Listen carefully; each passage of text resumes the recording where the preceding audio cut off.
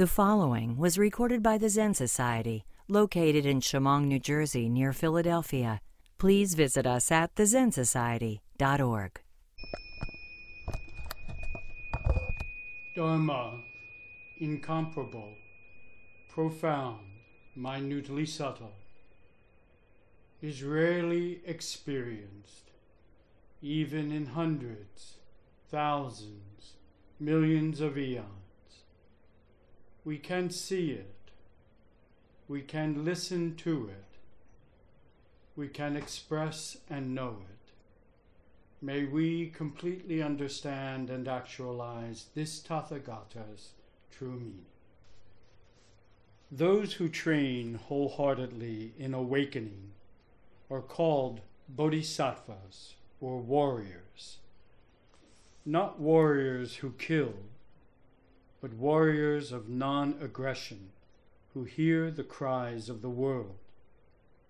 Warrior bodhisattvas enter challenging situations in order to alleviate suffering. They are willing to cut through personal reactivity and self-deception. They are dedicated to uncovering the basic, undistorted energy of bodhicitta, loving kindness and compassion. A true warrior accepts that we can never know what will happen to us next. We can try to control the uncontrollable by looking for security and predictability, always hoping to be comfortable and safe. But the truth is that we can never avoid uncertainty. This not knowing is part of the adventure. It is also what makes us afraid. Wherever we are, we can train as a warrior. Our tools are seated meditation and cultivating the four limitless qualities of loving kindness, compassion, joy, and equanimity. With the help of these practices, we will find the tenderness of bodhicitta in sorrow and in gratitude, behind the hardness of rage and in the shakiness of fear. In loneliness as well as in kindness, we can uncover the soft spot of basic goodness. But bodhicitta training offers no promise of happy endings. Rather, this I, who wants to find security, who wants something to hold on to, will finally learn to grow up. If we find ourselves in doubt that we're up to being a warrior in training, we can contemplate this question. Do I prefer to grow up and relate to life directly, or do I choose to live and die in fear? The central question of a warrior's training is not how we avoid uncertainty and fear, but how we relate to discomfort.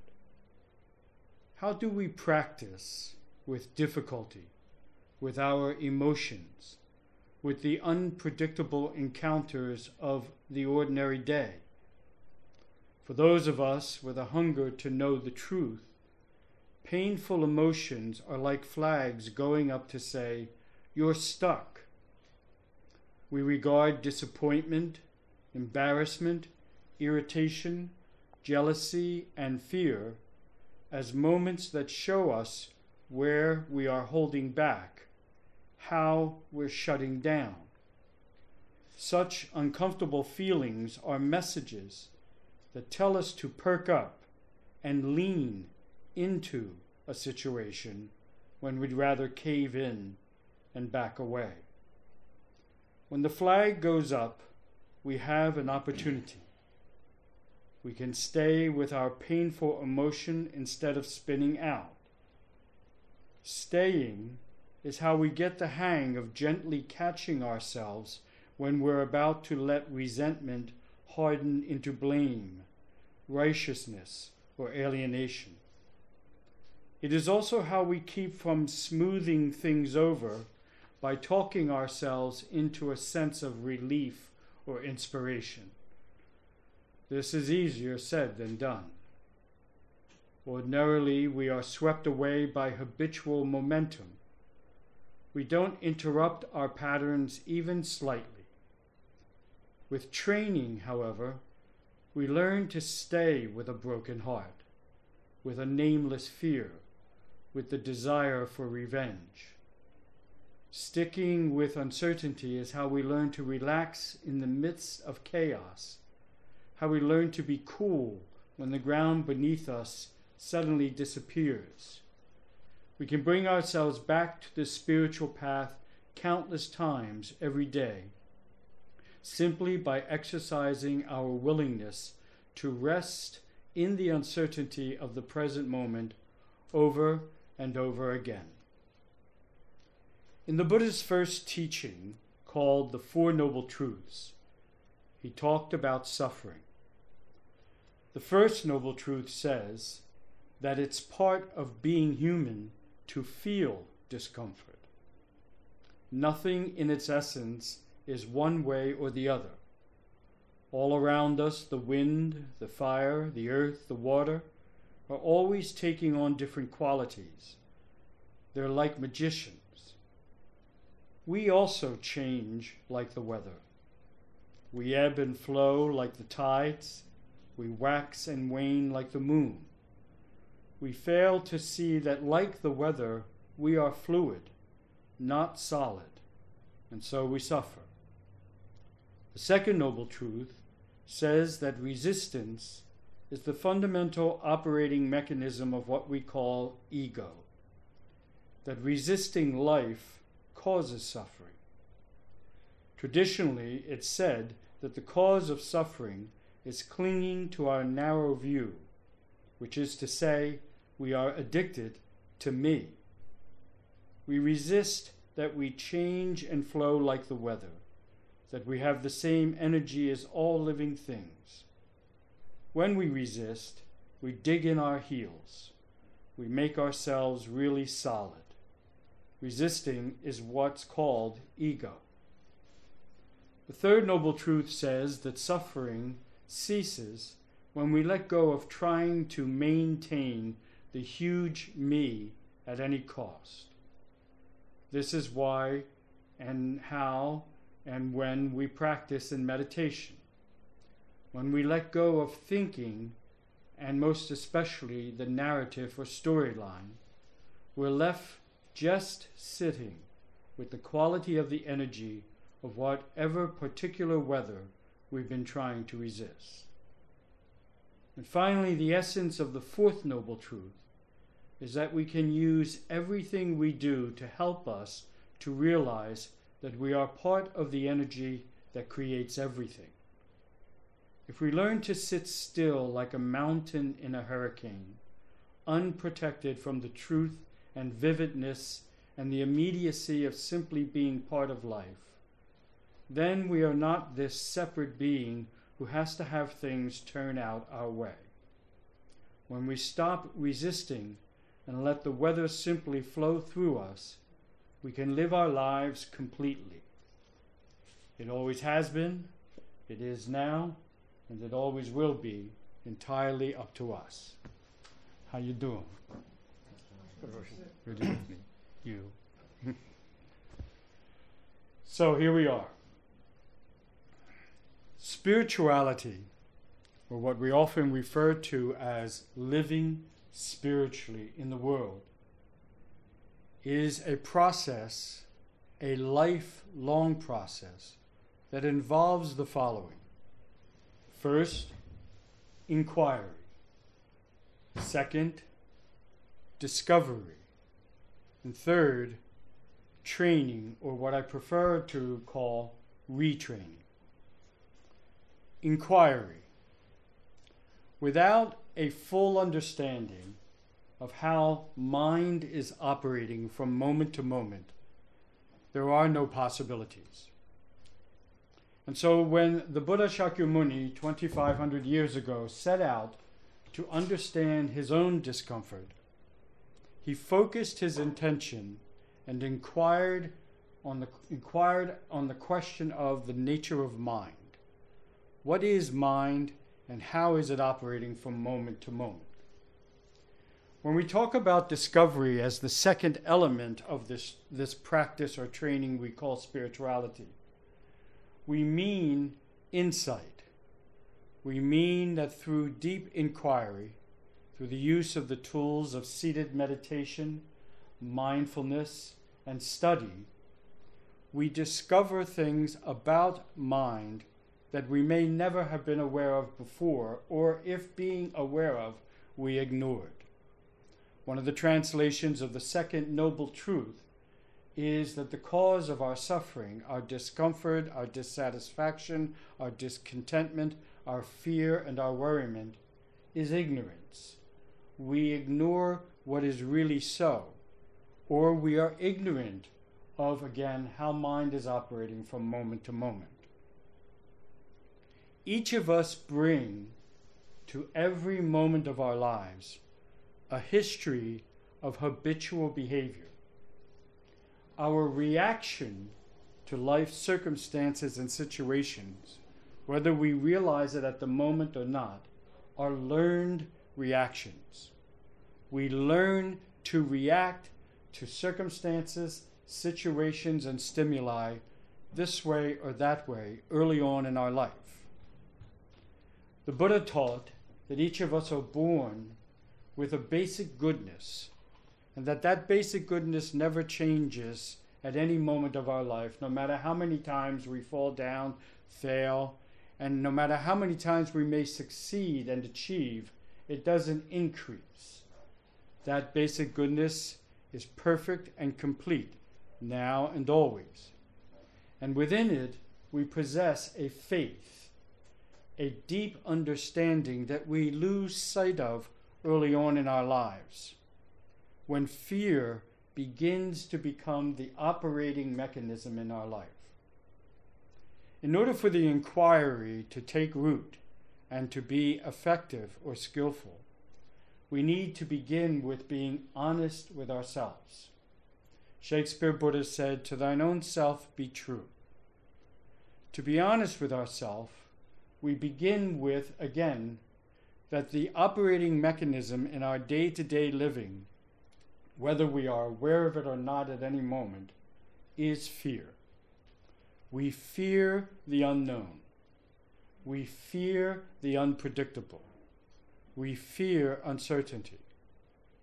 And again, referring to the second noble truth, we fear it because we become ignorant of our true nature. In the words that I just shared with you, written by Pema Chodron, our reality is that each of us are part of a cosmic system of impermanency. By impermanency, we do not mean something negative like an end, but something more like a becoming.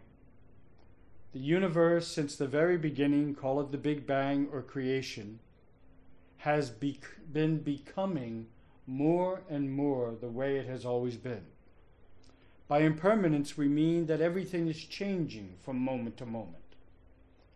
Ego cons us early on in life to believe that we are this solid, fixed entity, when in fact, we all are part of the same natural process as everything else in nature. We are a part of nature. We are the whole of nature. And like all of nature, we are fluid, constantly changing and becoming, changing and becoming. This impermanency is not just our own quality or characteristic, but it is the quality and characteristic of everything, including, and this is important as we continue our discussion tonight, and inquire deeper into how the mind operates, including our emotions and our feelings. Early on in life, we begin to adapt unwholesome habitual reactivity or reactive type behaviors to the more uncomfortable feelings and emotions of life. We learn early on somewhere, somehow, either through peers or family or parents, wherever the lesson comes from isn't as important as we understand that it was indeed a lesson we all learned to either fight or flee, or the third, find ourselves paralyzed by those more uncomfortable, negative emotions and feelings of life. Especially those emotions and feelings that surround a reality of life that is true whether we like it or not. Life is by nature uncertain and ambiguous. And when we find ourselves suffering, as Pema Chodron's words explained, we find ourselves stuck in this notion that life should be different than the way it is, that there should be some certainty or predictability. Well, some good news is there is, but not what we usually think about. When the Buddha himself was asked, what can he claim to be his own? What can he claim to be this never-changing permanency? And he replied by saying, my actions, my words, how I, referring to himself, live my life. This inquiry eventually evolves to discovery, which eventually evolves to training.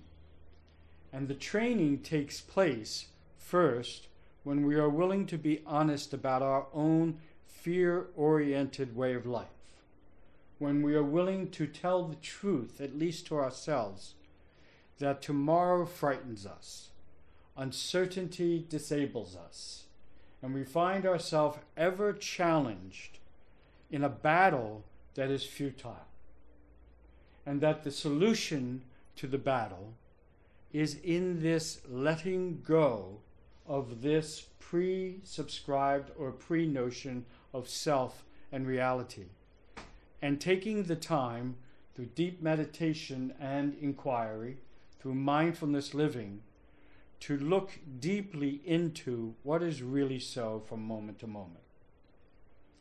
Anything that has been learned can be relearned if we really want to.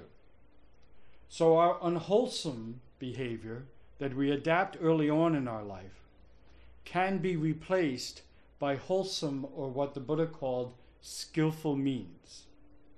But first, we must be willing to embrace reality as it is, and by that I mean the reality of mind.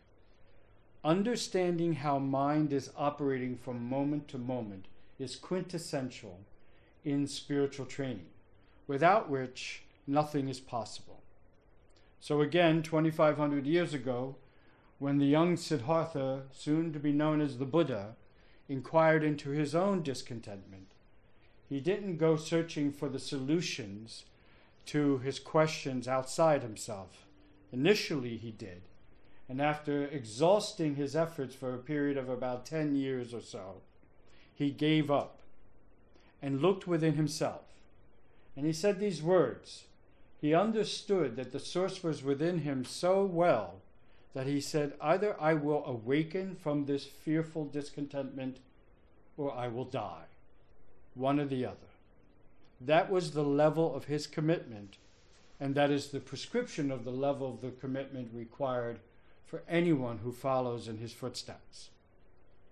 A willingness to inquire, to discover, and to retrain is essential.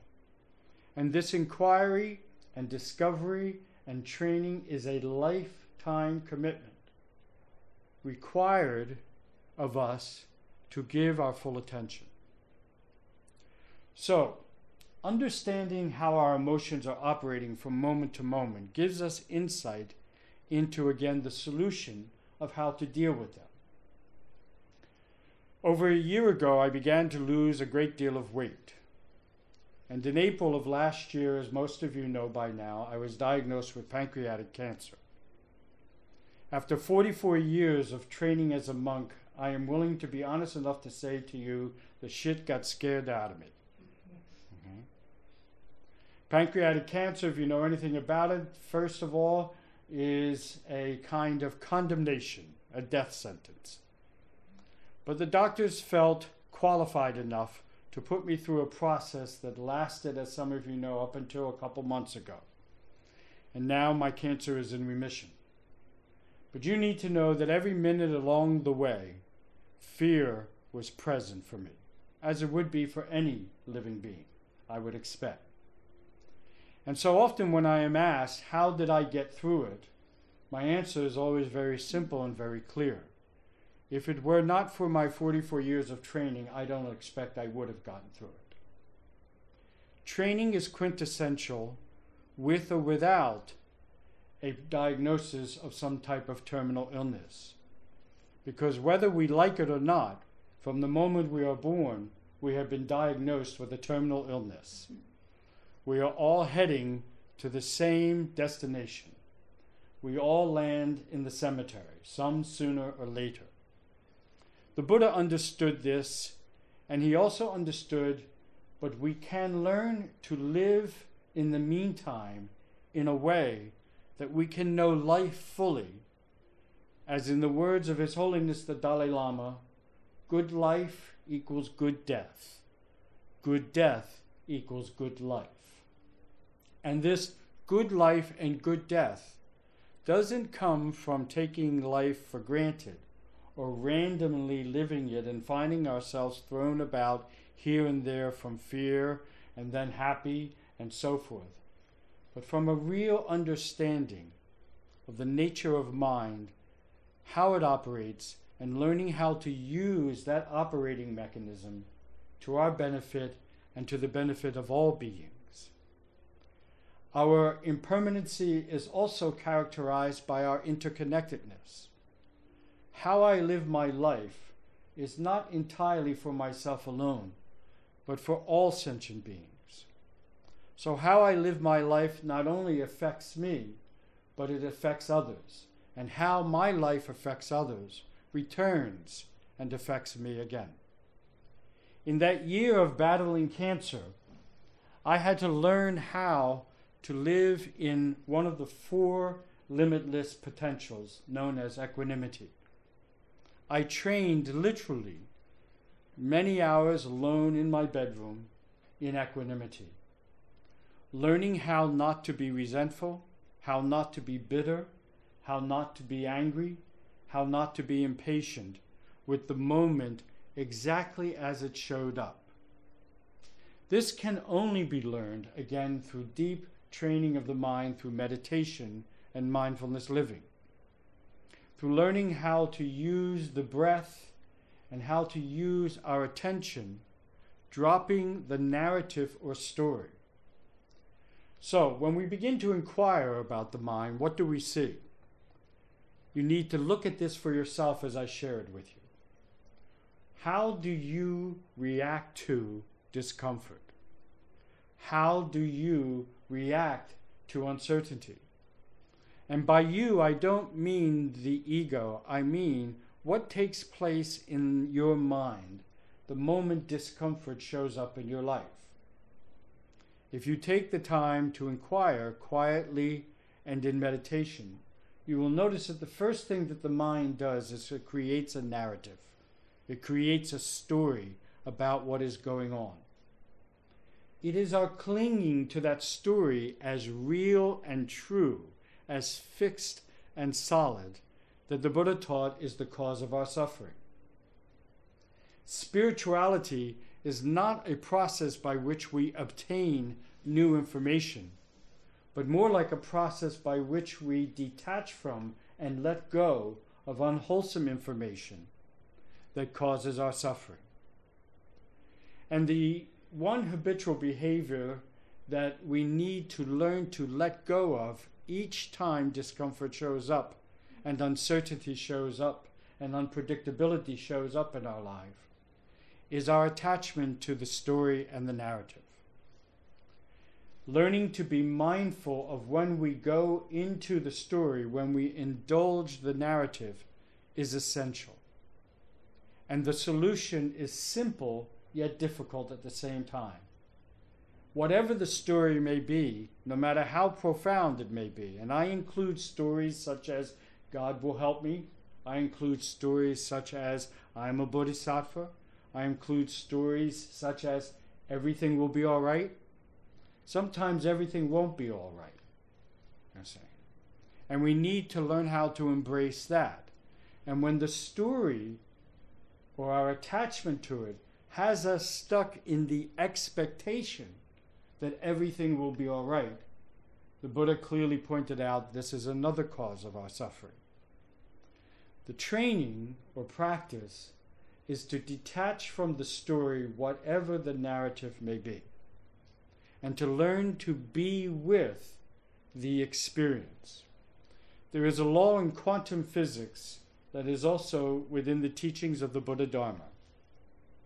Whatever you resist in life will persist, and when you resist it long enough, you will become it. Resistance is futile. To resist what is going on in the moment is to indulge the story in such a way that we eventually, again, expect the story to come true. And when it doesn't come true, we find our suffering compounded.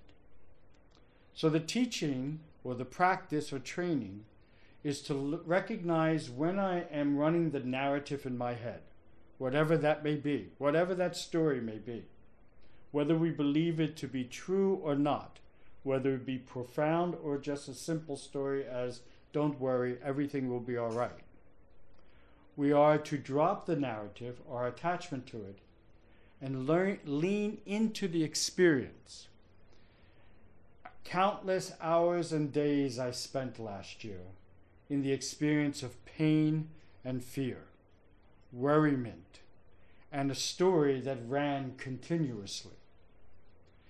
Again, alone for many hours in my bedroom, and whenever I could sit upright in the zendo, I sat with the experience itself.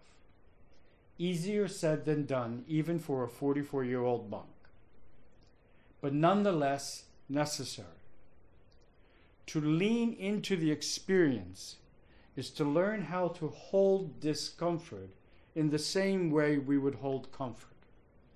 To learn how to be present to the experience of pain or fear or worriment in the same way we are so easily present to, again, this sense of safety and security that we convince ourselves about often. In meditation, we just sit without expectation of any particular outcome, especially an outcome we would prefer. We learn to just sit with the experience because what is also a law of quantum physics and teaching in the Buddha Dharma is whatever you fully experience disappears.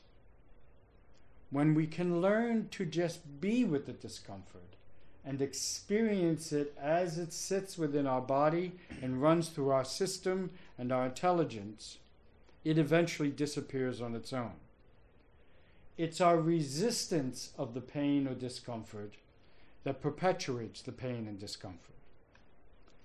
The bodhisattva, the spiritual warrior, trains in this way so that he may or she may be free to be of benefit to others, to live a life whereby their thoughts, their words, and their actions prove to be beneficial to all of life, to themselves and to all they come in contact.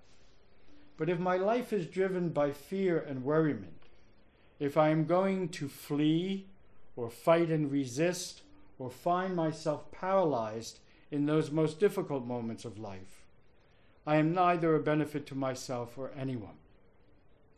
It is this benevolent existence, and I need you to hear this, it is this benevolent existence that is the true joy in life.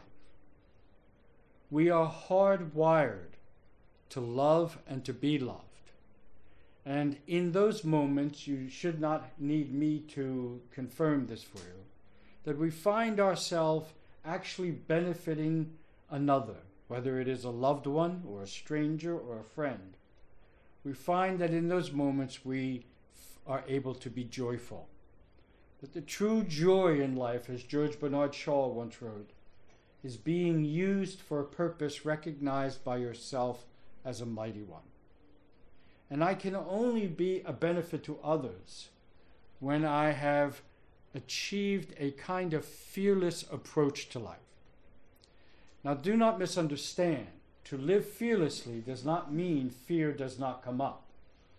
To live fearlessly means that when fear does come up, I have learned to hold it and be with it in a way that I manage it rather than it manages me. What did Pema Chodron say to us a moment ago in her words? The Buddha taught in the First Noble Truth that part of being human is discomfort. That life is suffering. That life involves happy times and sad times. That life involves joy and pain. And that the secret to life, the secret to learning to live with contentment in life, is learning how to hold the two from somewhere in the middle, rather than the extreme ends we often run to. Again, our primordial response, which is also learned, an evolutionary lesson that has happened over centuries to mankind, is to either fight what is uncomfortable, to either flee from it, and this fleeing takes place when we try to replace the experience with the narrative. We are trying to flee the experience whenever we are running a narrative in our mind in an effort to find some type of security or comfort in what is going on. Or the third being this kind of paralyzation, where we find ourselves just totally disabled and incapable of doing anything because our fear has overrun us. Our response, or wholesome response to fear, is to remember the words of Franklin Roosevelt. The only thing we really have to fear is fear itself, is being fearful and allowing it to run our lives rather than we run it. 2,500 years ago, the Buddha Shakyamuni gave us a skillful means to relearn our unwholesome behavior in reference to discomfort and worriment and unpredictability and uncertainty. But it begins with a willingness on our part to tell ourselves the truth. The truth is, life is by nature unpredictable and uncertain. Even those small things in life that we feel that we have some kind of predictability about, if we're honest with ourselves, eventually prove to be otherwise. How do we live in an impermanent reality is what the Buddha wanted to understand. How do we live in unpredictability and uncertainty? Because if we never learn how to really live in that reality, again in Pema's words, we live and die in fear. The choice is always up to us. To grow up, by that she means being honest, to be honest with ourselves, and to tell the truth about our reality. And then to inquire up to discovery, skillful means to react differently than we may have reacted throughout our lifetime. By replacing our unwholesome reactivity with wholesome and skillful means, we begin to experience life that is withheld from us when our experience is fearful. Any questions? I'm not afraid of the silence, so I'm going to wait. I'm just relieved I understand what you're saying. I'm sorry? I'm relieved I understand what you're talking about. Tell me. Well, I just see that so often, the narrative, the story, immediately buying into it, and then, fortunately, being aware of it much more today and stopping and deep breathing deep, and then trying to let go of the story. Yeah. And realizing that I have no idea what's in store. Yeah. So. Yeah. But it's harder today. In one way, I know Penny, so that makes it easier to let go of the story. But the story seems so bad out there that, you know, I just accept it, but I just think it's so bad. Yeah. We need to understand that we're not talking about the quality of the story.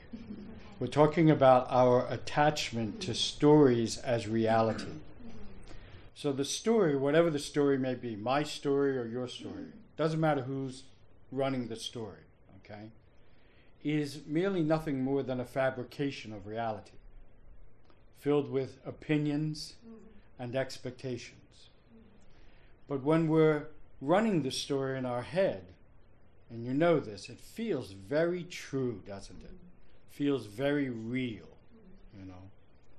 And it is our attachment to the notion that stories have some kind of truth in them, okay, that keeps us stuck in running the story. The bottom line is we're either free at the moment of fear or we're not, okay? That's the bottom line. The bottom line is that the universe is made up of both yin and yang, made up of both good and bad. Each of us, no matter who we are, no matter how holy some may think we are, or unholy others may think we are, every being, whether it be, again, a holy man or an unholy man, or a holy woman or an unholy woman, possess the capacity for both good and bad. Okay? And that good and bad is just another story. It's just another story. What the Buddha wanted to understand is, could there possibly be another way of resolving our fear in life than setting ourselves up against life, which is what we do every day. When we are being driven by fear, the world becomes the enemy. We find ourselves always judging, qualifying, testing people. We look at someone with an opinion about them. We walk away and we say, that was a good person. Or we walk away and we say, he's a bad person, and so forth. Rarely is there anything in between and all of that. But that in between, that middle path, is where the Buddha found himself on the day of his own liberation. And in the middle path, the story does not operate. The story either operates if you're a good person or a bad person. Now eliminate those two qualities, and what happens to the story? The story disappears. You see? And what we are left with is what the Buddha said, what is only mine. And what is only mine is my own actions, my own words, and my own thoughts. Those are mine. That, again, after years of training, one comes to rely on. One can rely on it. And, you know, you've heard me often talk about the need for integrity. Now, Webster defines integrity as a strict adherence to a particular way of being. So you who are on the road must have a code that you can live by. Without a code, training is not possible. So for the monks and I, we take a code called the precepts. We vow to live in a particular way in the world. We promise to be that way no matter the circumstance, no matter the situation. Apart from that code, I have nothing to refer to. I have nothing to find refuge in. So again, when I found myself battling with the most painful times of my fight with cancer, do not think for a moment that resentment and anger and bitterness did not show up for me.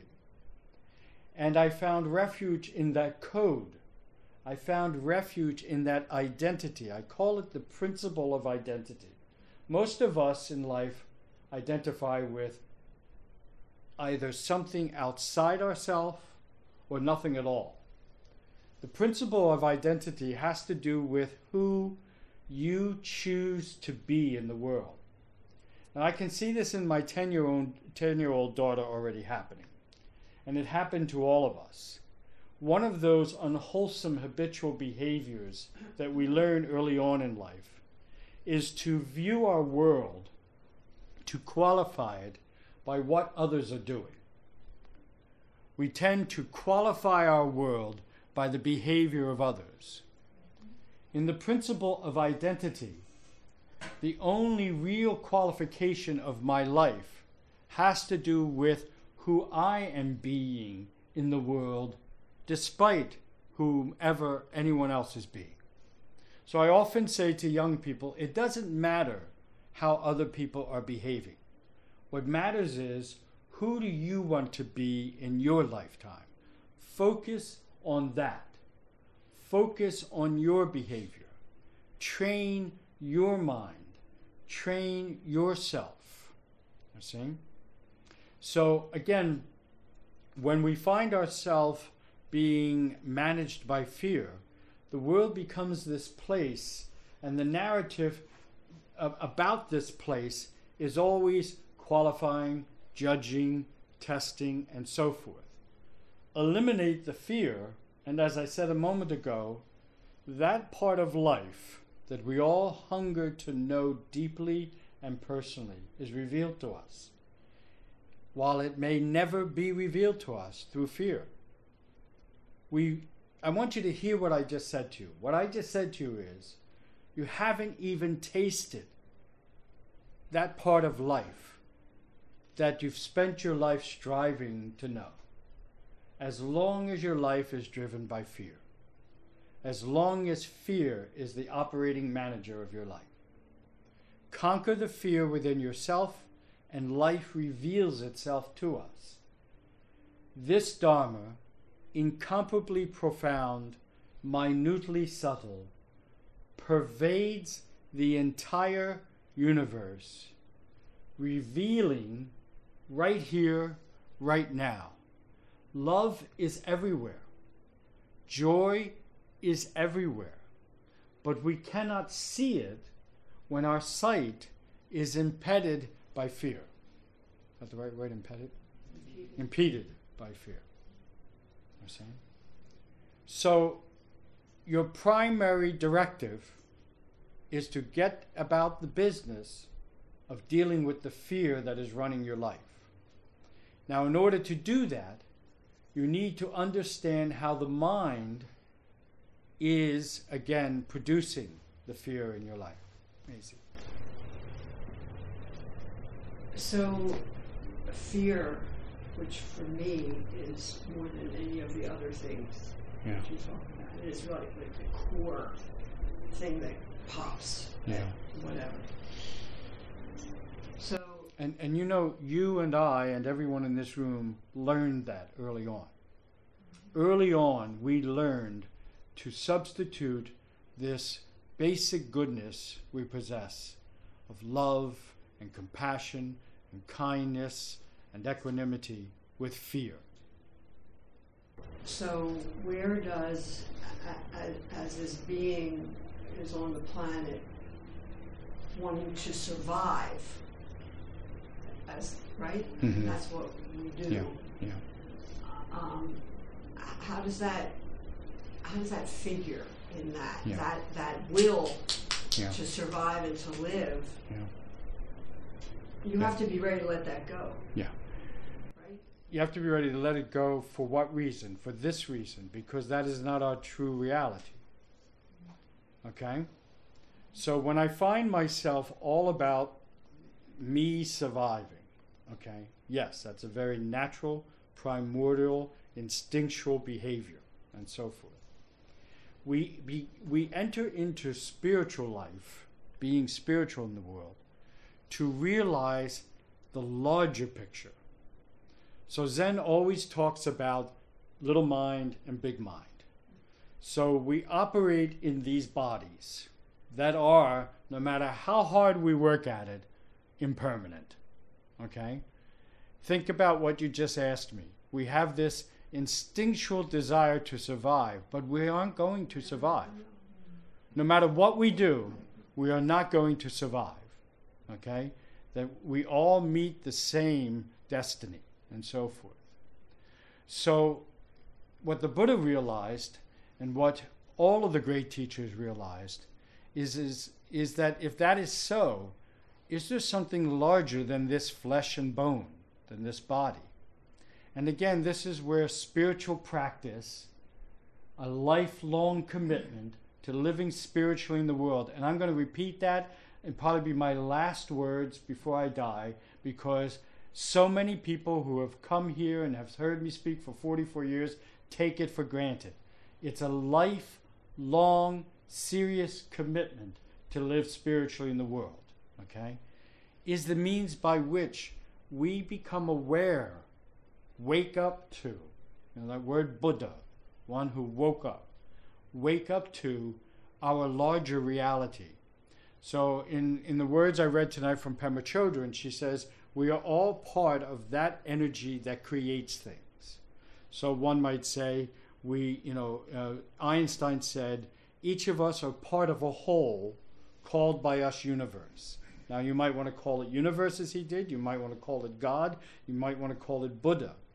But the aim and objective of a lifelong commitment to living spiritually in the world is first to realize that for yourself, and then to maintain a way of life that keeps you connected with that reality. And when we're connected with that reality, in those most painful, frightening hours under my blanket in my bedroom, was letting go and connecting with that reality, and that was when I felt relief. That was when I would be relieved by the struggle, by the suffering, and so forth. So that's how we handle that, flesh and blood instinctual survival mechanism within us. By telling ourselves the truth, no matter how well we do it, we're not going to survive anyway. Okay? So if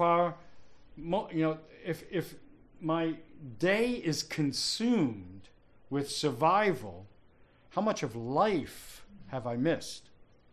You see? And survival means different things to all of us.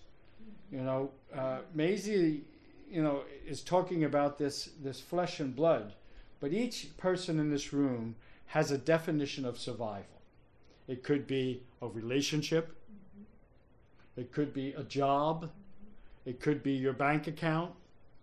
I want you to understand that this is what we're talking about. If I'm all consumed with trying to meet some unfulfilled expectation, I'm in survival mode. When I'm in survival mode, the brain and the mind that does not discriminate, you need to hear this. When you study the mind and you understand how it's operating from moment to moment, you need to know that it does not discriminate between real and perceived threat. So, ego is defined in this way. I have defined it in this way for the past 44 years. Ego has to do with the survival of the being. So, back in the caveman days, that meant fire, famine, predators, natural disasters. But as man evolved, and we can trace this up to civilization, when man began to set up civilizations, boundaries, countries, religions, identities of this sort, that definition expanded to survival of the being, this body, and anything the being considers itself to be. And anything the being considers itself to be. This is the only way I've been able to explain, after years and years of delivering seminars on relationships, why two people who absolutely adore and love each other could, in a moment's action on behalf of one or the other, or both of them, suddenly be willing to hurt their partner, either verbally or physically. In that moment, ego perceives a threat, whether real or not. So why do we suddenly feel insecure when someone's opinion is different than ours. And they criticize our opinion or our belief system. What is that about? Once again, the definition of ego is survival of the being and anything the being considers itself to be. So don't misunderstand. When we're talking about that primordial survival mechanism within us, that exists. But what also exists with that is this notion that when you criticize, attack, or question my validity, my opinion, my belief, my idea, you're threatening me. The mind does not discriminate between that and a real physical threat to the being. Therefore, the brain automatically releases the chemicals in the body as if you are really running from a giant bear. And this is how we explain illnesses in the body so easily.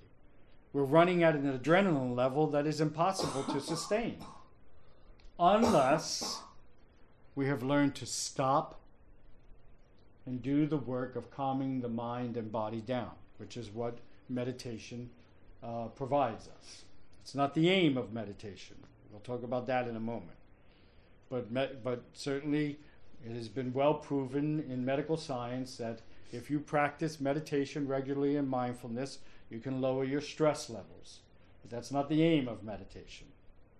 The aim of meditation and mindfulness living, the aim of living spiritually, is to awaken to and to maintain and manage a life of being connected to that larger reality. That larger reality. This is what all of the great teachers set out to discover. Whether we're talking about Buddha or Christ or the prophets, to know that larger reality and to then learn how to live on the planet connected to that reality. Connected to that reality. Now here's the bad news. Okay? You're still going to die. Hi. Hi. So one of the things that I hear you saying is when any of us are operating from an ego standpoint, even if what we fear has reality to it, there's no purpose in maintaining that position because we feel alone. Mm-hmm. Whereas if we could transcend or be in a bigger mind, we would feel connected. Yes. On an experiential and you got it. level. You got it. So it wouldn't matter. So you become poor, you're going to die, so what? Because it's not the I saying, I've got to live over everything. Right. Yeah, you got it. Whenever we feel separated, lonely, unloved, and all of that, the fear that is the operating manager of our lives until we awaken to it, okay, is restricting us, limiting us.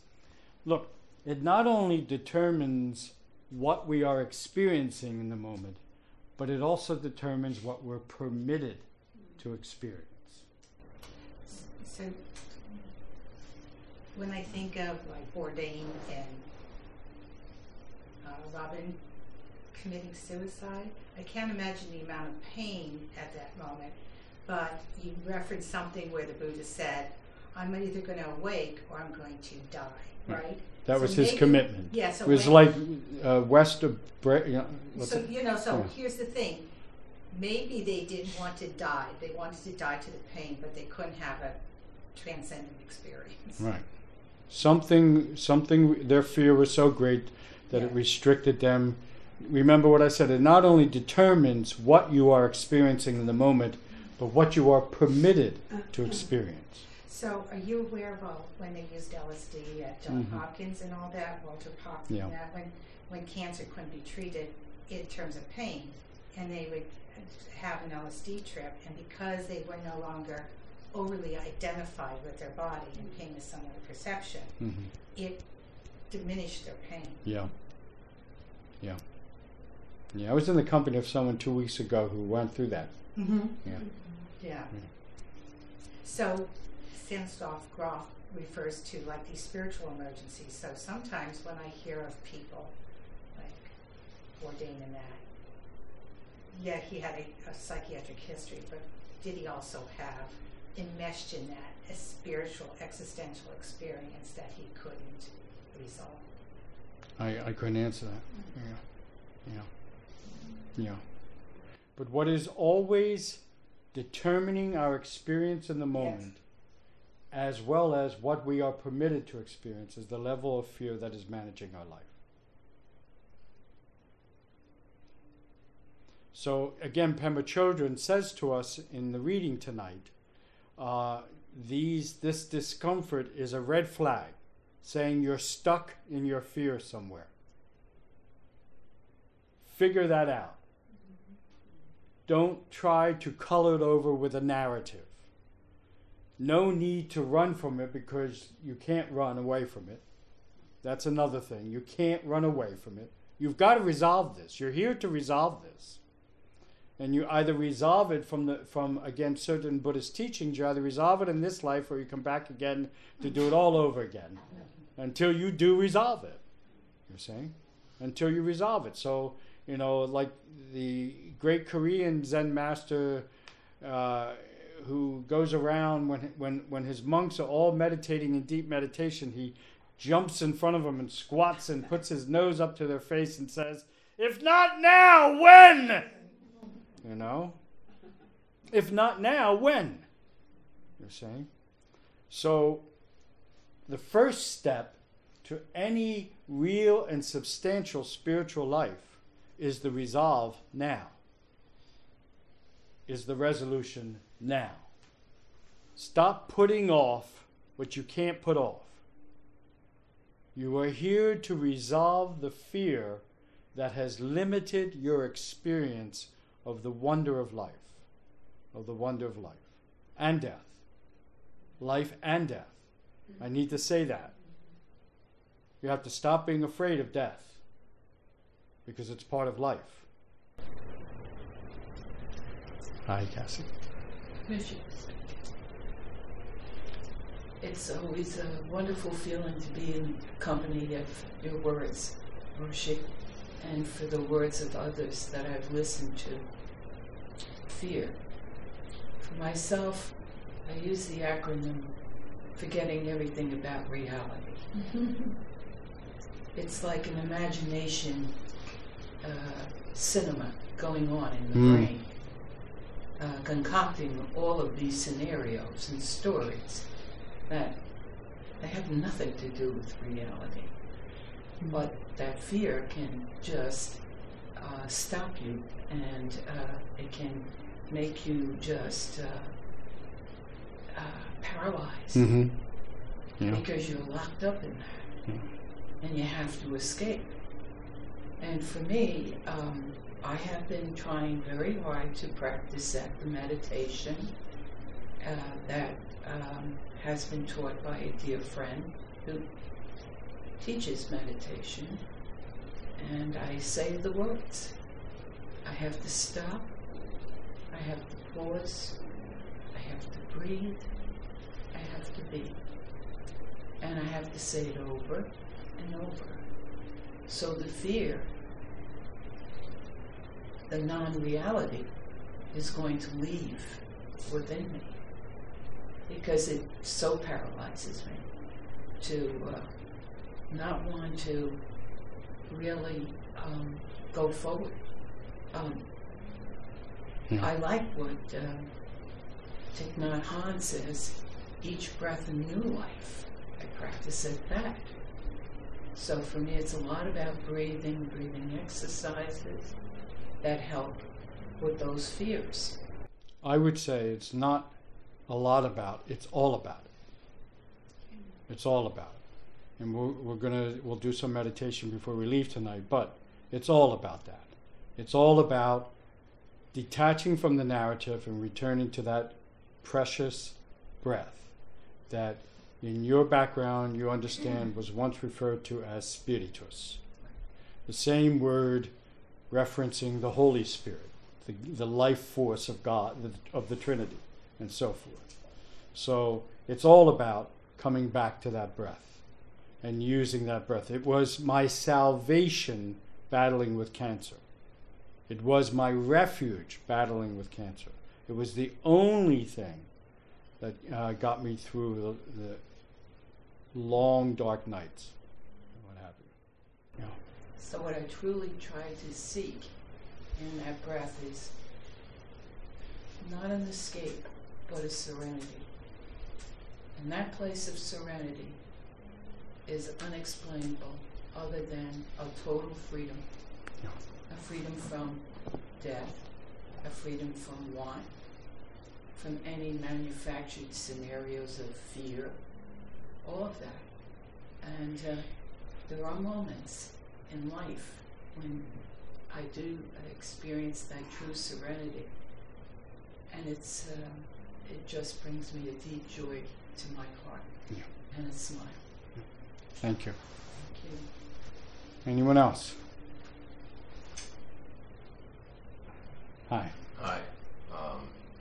I think I've been coming here for a while now, on and off, but I remember I came here a long time ago, like 10 years ago or so in high school, and it really helped coming to the meetings, like to center me, to feel these things. I've been trying to carry on with these teachings throughout my life thus far. But you always said, I think, you can't just come to the meetings, you have to meditate, you know. You can come to the meetings and do that. It did, I think, work for a while, but I found myself getting so caught up in the story of life and engaging with it and becoming more irritable and more resentful as the years went on, because I wasn't practicing, because I didn't come back here as much, and also because I was too caught up in the slog of daily activity that blinds you to that truth, I guess. Yeah, yeah. This is where the teachings of taking refuge come in.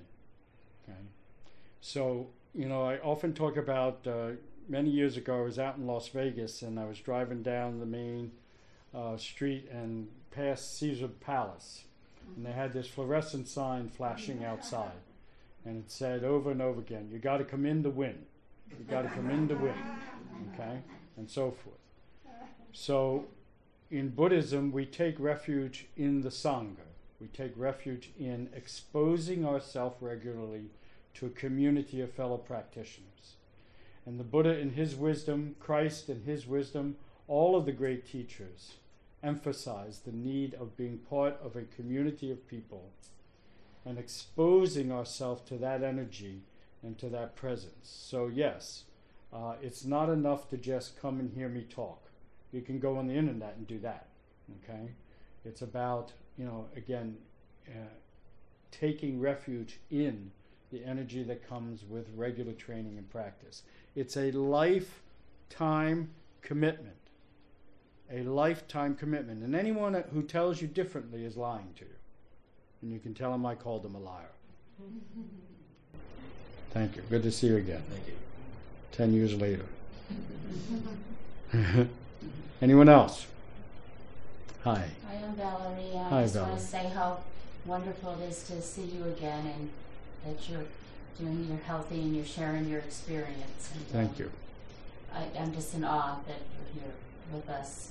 And about a year ago, I do practice the meditation, and so but a year ago, I went out on just blind faith of the situation I was in, and just trusting God and trusting my higher power, and staying focused and healthy, but meditating that it will all be well.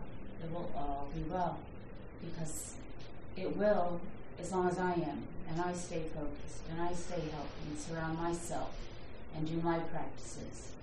And I could be at my lowest point, and that's when my God seems to bring me back up from my knees. Mm-hmm.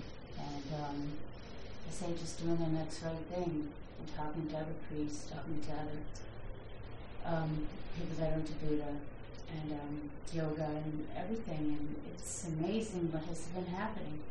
But it's also put me in a place of just be. Mm-hmm. Not all excited, not just be. And I helped a dear friend pass to the other side, and it was the most beautiful thing I could have done. Those last breaths, and I look at it as a celebration. Life, it's a celebration to pass. And I love when you talk about that because I get excited. And so I just want to say thank you, and I brought my friend to what she's going through to see. Thank you. Thank you for coming back and bringing your friend. Yes. Thank you. Welcome. Anyone else? I do have a question. Sure. Just in general, can someone who's in like severe chronic pain ongoing, who change that story? I mean, is that kind of what you did when you were suffering from cancer and pain associated with that? You need to know that I have all my stories from childhood on. Okay? As I do too. All right. I have all of them. Okay? And it's not about losing the story. It's about holding the story in its proper position. It's about, again, as I said earlier, not holding it as something solid or fact-based. It is as fluid as everything else in existence. So it's about my attachment to the story. So a very simple exercise, for example, is that if the story isn't helping you, drop it. Okay? If you want to try it from that direction. Okay? So I know people have been living with the same story all their life and are as miserable as can be. You're saying? And so if the story isn't working, drop it. It's all about my attachment to the story. So if we can kind of like try to visualize this, you know, again, the way the Buddha talked about it is that most of us are operating from one of two extremes. You know, this edge or this edge. The Buddhism is referred to as the middle way, where we shift from these edges, from these extremes, and walk to the middle and live in the middle. And the middle is the story is true except sometimes. Okay? Like that. So it's just like I talk about, you know, living my vows. I've been a monk. I'll be 45 years next year as a monk. I've lived by these vows except sometimes. And when the except sometimes has happened, you just clean up the mess. Okay? So it all begins, and I see this, you know, again, clear as I get older. It really all begins and ends with radical honesty with yourself. Telling the truth. If it doesn't work, drop it. Okay? So in fact, when the Buddha was confronted by a philosopher on the road one day who had heard about him teaching and still didn't understand what he was saying, he confronted the Buddha and he said, you know, look, I've read what people have written about you, I've been to some of your talks, but I still ain't clear what you're trying to say. Can you clarify it for me? And he said, I will, but you won't get it anyway, but I will. And what he said was this: when you find what works, do it. When you find what doesn't work, don't do it. That's the bottom line. That's the radical honesty we need to have in our life. We need to get radical about being true to ourselves. We need to tell the truth. Chronic illness is tough. You know, I'm in remission, but still deal with the side effects and all of that, and dealing with PTSD going on now and all of that. And it's tough. It's a tough road to hoe, but it is nonetheless a road to hoe. Okay? So we need to have radical honesty, and we need to have radical courage. And the courage, you know, again, for me, falls back to that principle of identity. When people ask me, why do you live this way? My simple answer is, it's because I said so. Because I said I would. And you need to live your life that way. You need to, as Valerie, listening to Valerie, you need to take care of your life. You need to take care of your life. And because only you can do that. Only you can do that. Okay? Thank you. And you need to do it for you, and you need to do it for me. Okay? I'm expecting it. All right.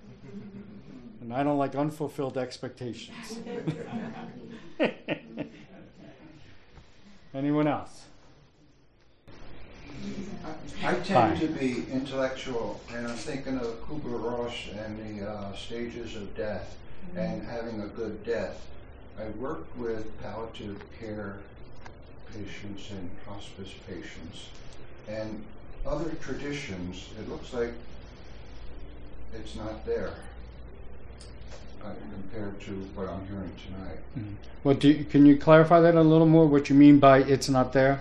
I mean, well, what I've experienced is that people in palliative care, they're still getting medications and all. When they go into hospice, they are so drugged up and they can't relate or can't talk, or they're just in a coma almost. Mm-hmm. And I'm wondering what could be done, or what other traditions. I know Christians, priests and monks and their common ministers, and Jewish people with the religion. So it's been disappointing at times. I've seen beautiful deaths, but most of the time there people are so drugged up. Yeah. You want to address that, Jamal? Yes, I work full-time as a hospice chaplain. And that's not, at least in my hospice, that's not my experience. The object is to give the best quality of life toward the end of life. So the only time we would affect somebody's consciousness in that way is if we had to relieve pain. And we usually don't have to do that. There's all kinds of things that won't, you said something about drugging them out or getting them out of their head to do that. And in fact, it's an issue. I gave a talk recently on Buddhist practice for healthcare workers, and one of our precepts is that we don't take anything that will cloud the mind. So that becomes an issue towards the end of life in terms of that. But my experience is that we have all kinds of stuff we can use these days to bring people towards the end of life. That's not going to really cloud their mind, at least not much, and allow them to have a good death. People are not physically suffering. It allows us to be able to address emotional and spiritual suffering. If we address the spiritual and emotional suffering in a positive way, in a successful way, people die in a pleasant way. People go to death. But what Roshi's been talking about all night has been my experience in this realm.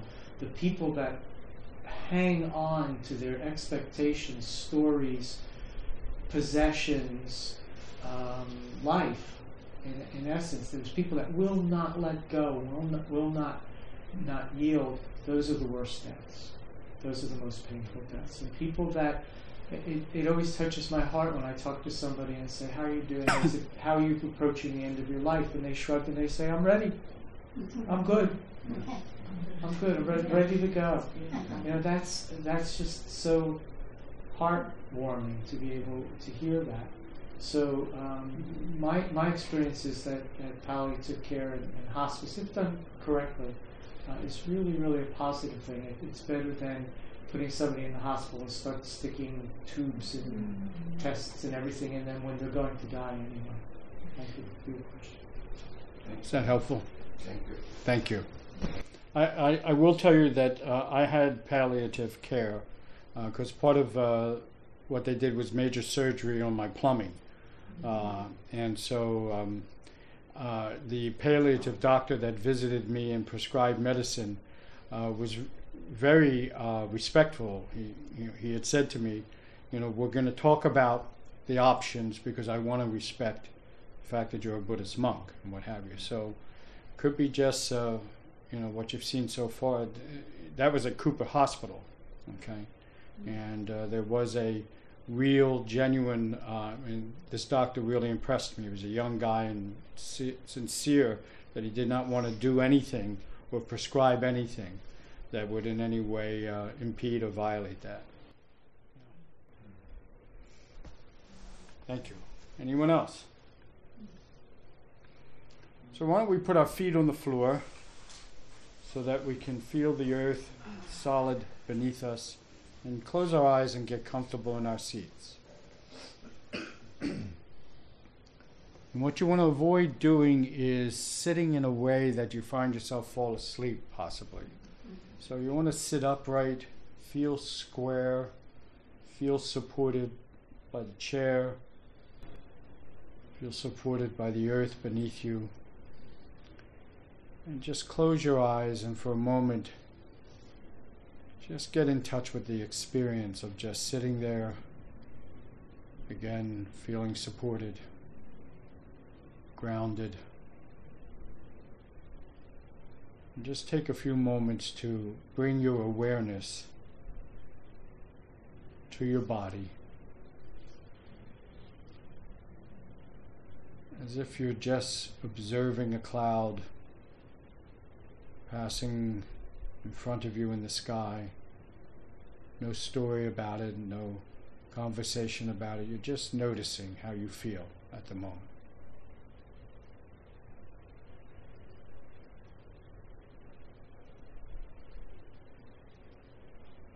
And just continue to draw your awareness to the sensation of body, your body.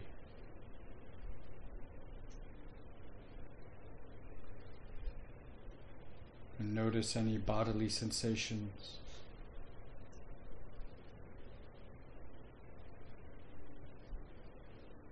How you feel at this very moment.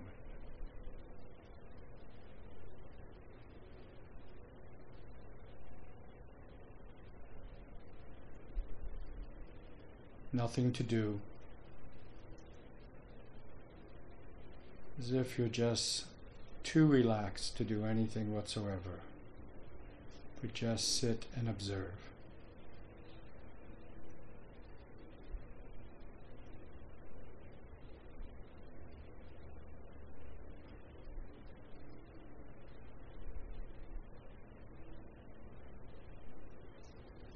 Without any kind of manipulation or manufacturing or fabrication, just bring your awareness now to your breathing. Don't do anything with your breath, just notice your breathing. Consciously aware when you inhale, consciously aware when you exhale. We call this sometimes following our breath. So all you want to do is just notice each inhalation. As you breathe in, just notice I am breathing in. And as you exhale, just notice I am exhaling. I am breathing out.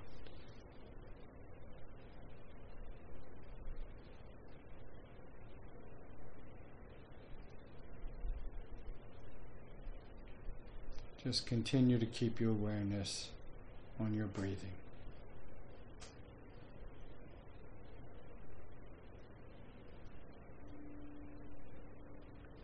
If at any time you notice any mental formations, you start to wander off thinking about something without judgment or criticism, just notice you're doing that and come back to your breath. Return to the next inhalation, return to the next exhalation. Just follow your breath, stay with your breath.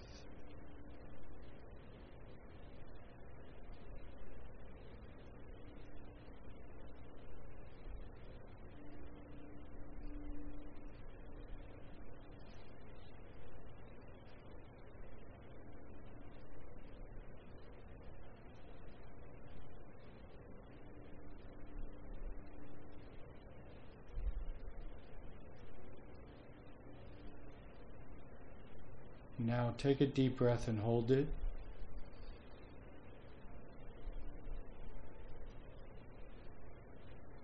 Exhale and relax. Just breathe normally and continue to keep your awareness on your breath.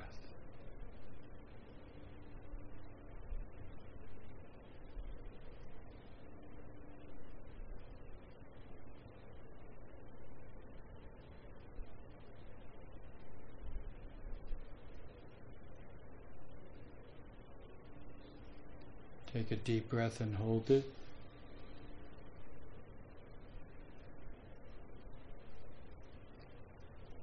Exhale and relax. And continue to follow your breath.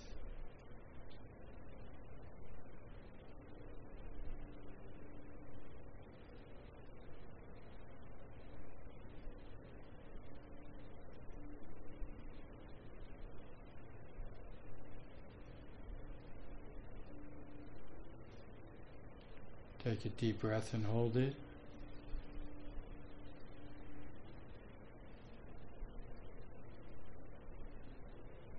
Exhale and relax.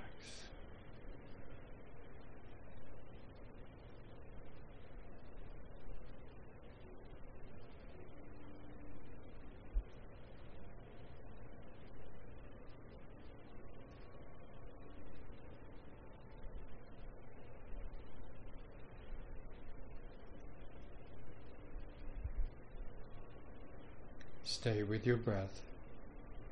Once again, if you find yourself wandering off and thinking about anything, just notice that and come back and take that breath and start again.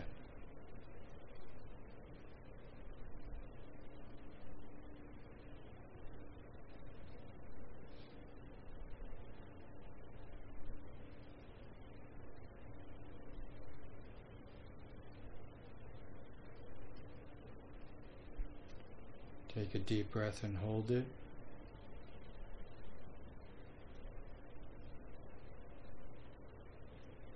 Exhale and relax.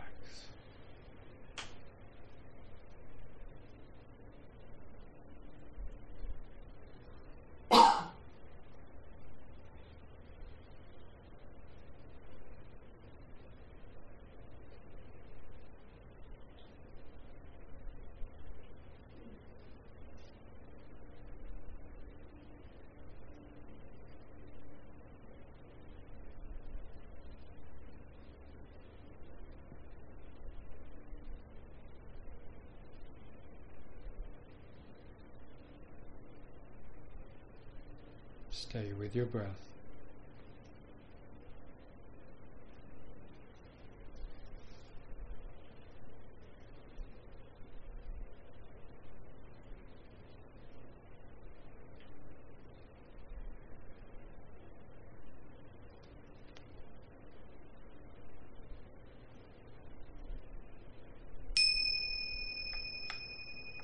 Open your eyes.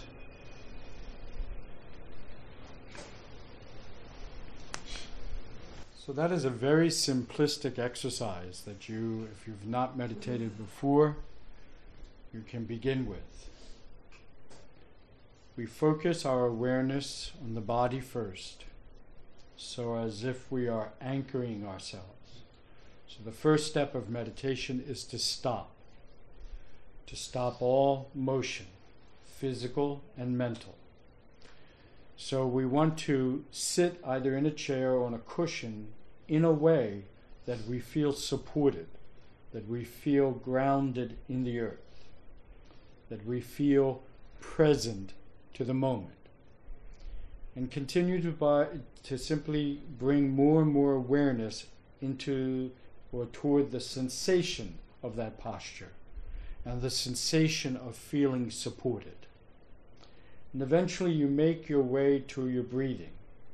Once again, the ancient term spiritus pointed to the breath as life, and most certainly it is. We can deny you food and you may last a week. We can deny you drink, maybe a little shorter than that. But if we cut off your breathing, you're gone in a matter of moments. Breath is life. It is the life force. And that's why in meditation, our focus is on that force as it enters the body and as it exits the body. You want to, and the reason for this is because most of the time we aren't breathing skillfully for the body's own health and well-being. We tend to breathe into the chest. So when you breathe, you want to breathe actually into that area of your abdomen around the navel, so that you're filling up that space. Now, when I ask you to breathe in and hold your breath, you can do these momentary holding of breath in this way.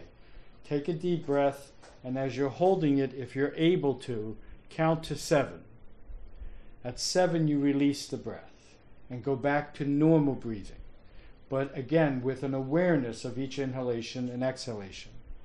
And then a few moments later, take another deep breath. And you'll find that what we're doing is expanding the capacity to hold the breath, which is what you want to do.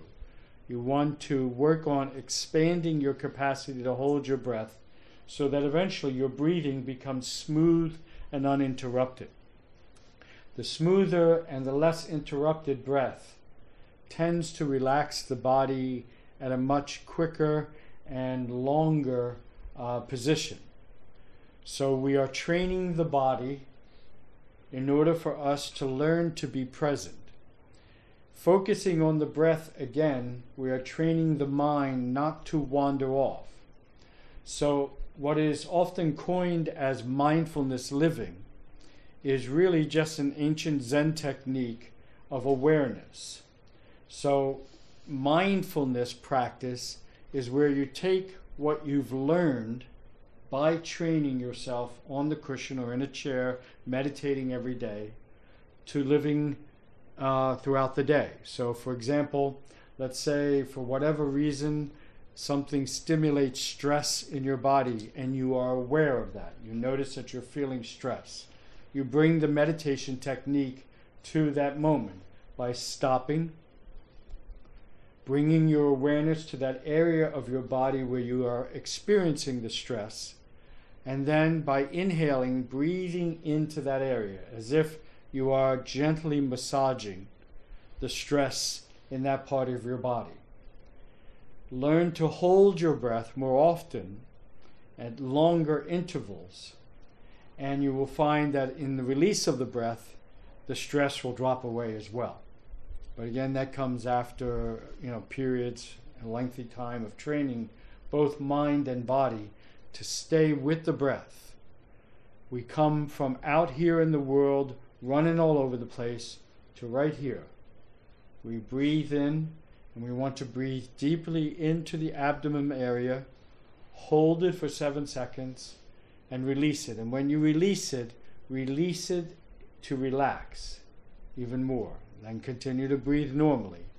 Then again, take another deep breath and hold it. Again, if you can expand the amount of time that you can hold your breath, you will find that the ability to get more relaxed quicker will also develop for you. But it's all about managing that breath. The ancient Zen masters said, manage the breath, manage the mind. If you can master following your breath, following it as you inhale, following it as you exhale, expanding the length of time that you can hold it, the mind starts to naturally settle down even more. So I often talk about it this way. 40-some years ago, stress would run over me, back over me, run over me again, back over me again, before I could do anything about it. Now I can spot it coming 10 miles away and then prepared for it. That's the results of a regular and consistent daily practice of seated meditation. But you don't get there without that. You don't get there without that. Fear is the managing operator of our daily living. And when we are ready to tell the truth about that, to ourselves, whether anyone else knows it or not, because part of the fearful life is we've got these great acts we put on that we're not afraid, you're saying. So being honest with ourselves that fear is the managing operator of our daily living, we then commit ourselves to turning that around, to flipping that around. There will always be fearful moments. There will always be moments of discomfort. But they don't have to manage you. You can manage it.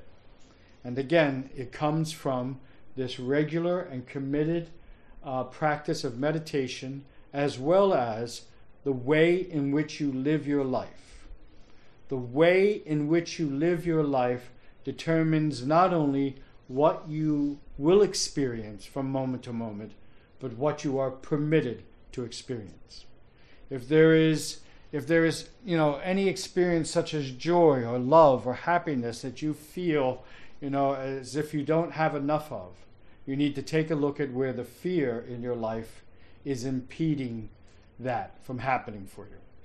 Fear not only determines what we are experiencing from moment to moment, but also what we're permitted to experience. And by that I also mean what we're permitted to see. The world we view is a reflection of that internal state of the being. So if the being is fearful, the world looks like a very scary, off place. Once the being achieves its own peace of mind, its own happiness, and its own joy, the world changes.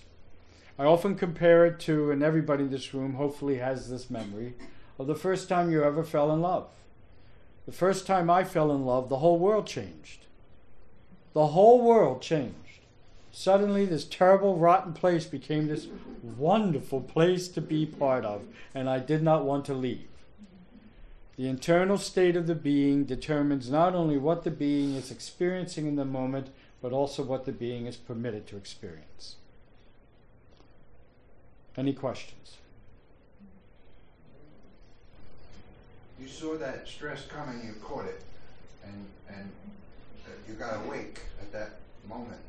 What do you do with it? You do nothing with it. Okay? You stay with your breath. When the Tibetans talk about the Buddha's enlightenment, they create this very dramatic story. And so in the books, the colorful books that depict his enlightenment, they show this 7-day period of deep meditation.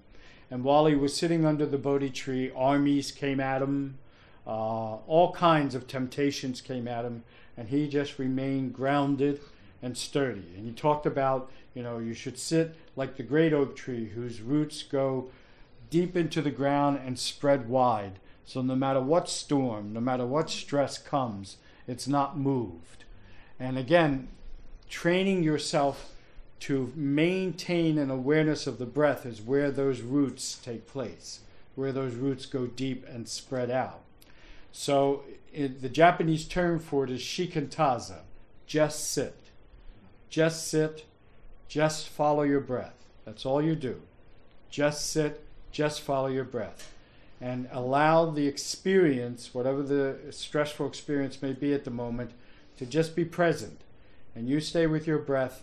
And again, when you are willing to fully experience something, to allow it to be fully present to you, and you to it, it disappears. Okay? Thank you. Anyone else? Ma'am. The action that you spoke of, that Buddha spoke about, the action that comes from within, does that get easier and easier with more meditation? It get something more better than easier and easier. You and it are no longer separate. So your actions and you are one. And that feels like easy, okay? But there's something deeper and more profound going on in that moment. And I've not been able to find a word for it.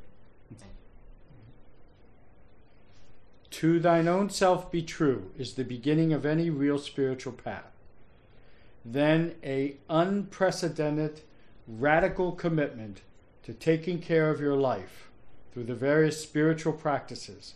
Loving kindness, the 4 limitless potentials. Loving kindness, being loving and kind to yourself, and being loving and kind to others. Compassionate to yourself and others. Compassion begins when you are willing to drop all narratives that are critical and judgmental about yourself and others. You can't just do one side. It's got to be about yourself and others. Joy. Joy is a point of view. It's not happiness. It's a point of view. It's more like an appreciative, a gratitude for life. And then equanimity. Equanimity is what we've talked about most of this evening. Learning to hold all experiences equally without attaching a narrative or a story to it. Each of those 4 limitless potentials resolve themselves in the life of the Bodhisattva. The life of the Bodhisattva is benevolence, benevolent service for all sentient beings. When the monks and I perform the ritual that you witness each time that we place our Rakshuras on our shoulders, we bring the bag that holds the Rakshu to our forehead. There is a private intention, a silent intention that we make. And that intention has to do with our vow that we do not train and practice for our own liberation, but for the liberation of all sentient beings. We live for the benefit of all sentient beings.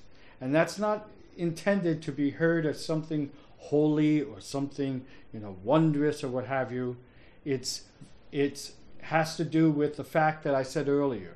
That is the true joy in life. To know yourself as a benefit for others. You know it and I know it. In those times that you have loved someone, a friend, a stranger, a spouse, a sibling, when you have loved yourself, this loving kindness begins with you and goes outward, because you cannot give what you do not have. Okay? So it begins with practicing loving kindness towards yourself. How do I love myself? How do I be kind? I forgive every time. I often say to my Christian friends, and my Jewish friends, that if you take a look at this creation stories in Genesis, it talks about how after God created everything, God looks back and says, it is good, and you've been trying to correct his mistakes ever since. You see? So you either get it that you're forgiven or you're not. You can't have it both ways, you see. So we practice that by, again, dropping the storyline that is critical and judgmental, either of yourself or as others. And the practice I've often given young students, beginners, over the years, is that every single time the narrative that is self-critical or self-judgmental shows up, you stop, you take a deep breath, and as you exhale, you say to yourself, there's another lie. There's another lie. See? And you stop lying. You stop lying. Compassion must begin for yourself. You must feel compassion towards yourself and practice compassion towards yourself so that you can know it intimately and personally and share it with others. Joy is a sense of gratitude. You need to know, and this is the God's honest truth, I wouldn't lie to you. You need to know that entire year, in pain, suffering, my last words every night and my first words every morning, when I woke up and realized I was still here, was thank you. Was thank you. As terrible as it was better than the option, and so forth. So joy is this kind of gratitude, just to be alive, just to be, and if you're healthy, to be healthy. Find whatever you can be grateful for and get down to the business of being grateful. Equanimity, again, is learning to stop discriminating between good and bad. When bad things show up, you can handle it. And handle it with dignity, and handle it with integrity, and handle it with honesty. When good things show up, don't make a big deal of it, because guess what? It'll pass. It'll pass. What always follows good is bad, and what always follows bad is good. Everything is of the nature of impermanence. I often enjoy telling the story of the late Suzuki Roshi, probably the greatest Japanese Zen master to ever come to this country. And there's a story about in Sesshin, which I'm going to talk about in a moment, which is an extended period of meditation. And this was a Owahatsu Sesshin, and during Owahatsu and other Sesshins, the monks and students come in and meet with their teacher privately in a separate room from the meditation hall.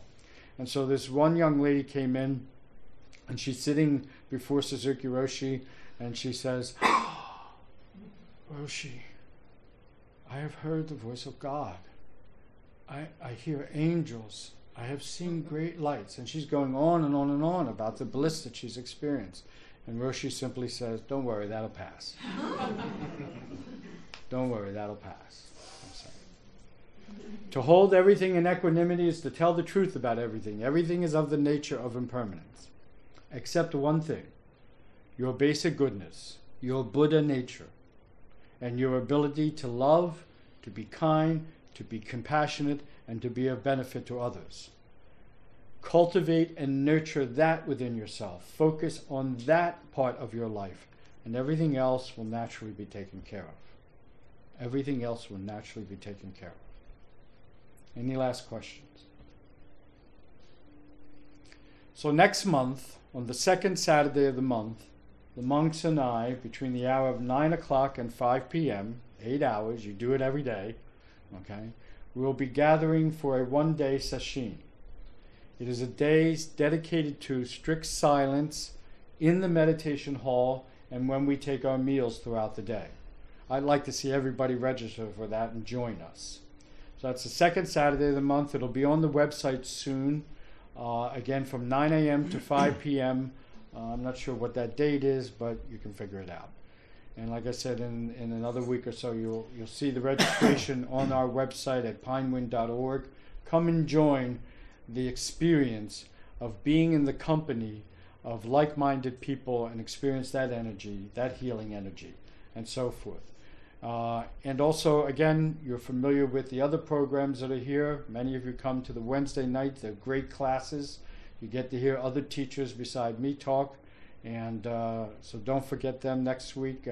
Emyo will be doing, this coming Wednesday, a review of what we call our training period, the Ango training period. Right? Faith and Mind poem this time. Faith and Mind poem this time. Okay. Same thing. Next month is the summary. Next month. Okay. Chimon teaches on the first Wednesday of the month, and Genjo, who's not with us tonight, teaches on the second Wednesday of the month. Very few places, definitely in this area, where you get the opportunity to hear 4 different teachers, and so forth. Any other announcements? Also, on Thursday, this coming Thursday morning, Genjo leads the meditation at 5:30 and 9:30 in the morning. Next Thursday. Next Thursday, yes. Yeah. Last but not least, become a member. We'd love to have you as a member. We need your support. We are a 501c3 organization. We rely on the donations of everyone, and the donations of the monks. Most people don't know this, but we take no salary, no stipend for the work that we do here. And whatever donations come in, they go out to pay the mortgage and the taxes and the other expenses of having this building and this property. So membership matters, and it deeply connects you to the energy and the work here, and at the same time helps to keep it going for others who keep coming after 44 years. It's still coming, thank God. So, okay? May I add something?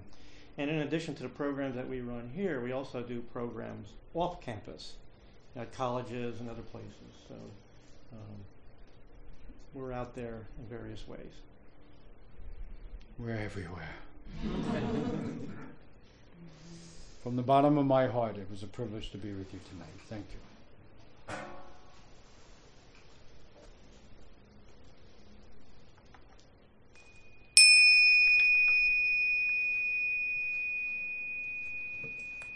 Everyone, please rise. Permit me to respectfully remind you, birth and death is the supreme matter. Everything is of the nature of impermanence. Gone, gone, forever gone. Opportunity is too often lost. Do not squander your life. I see a safe journey. I see a safe return. Good night. Thank you.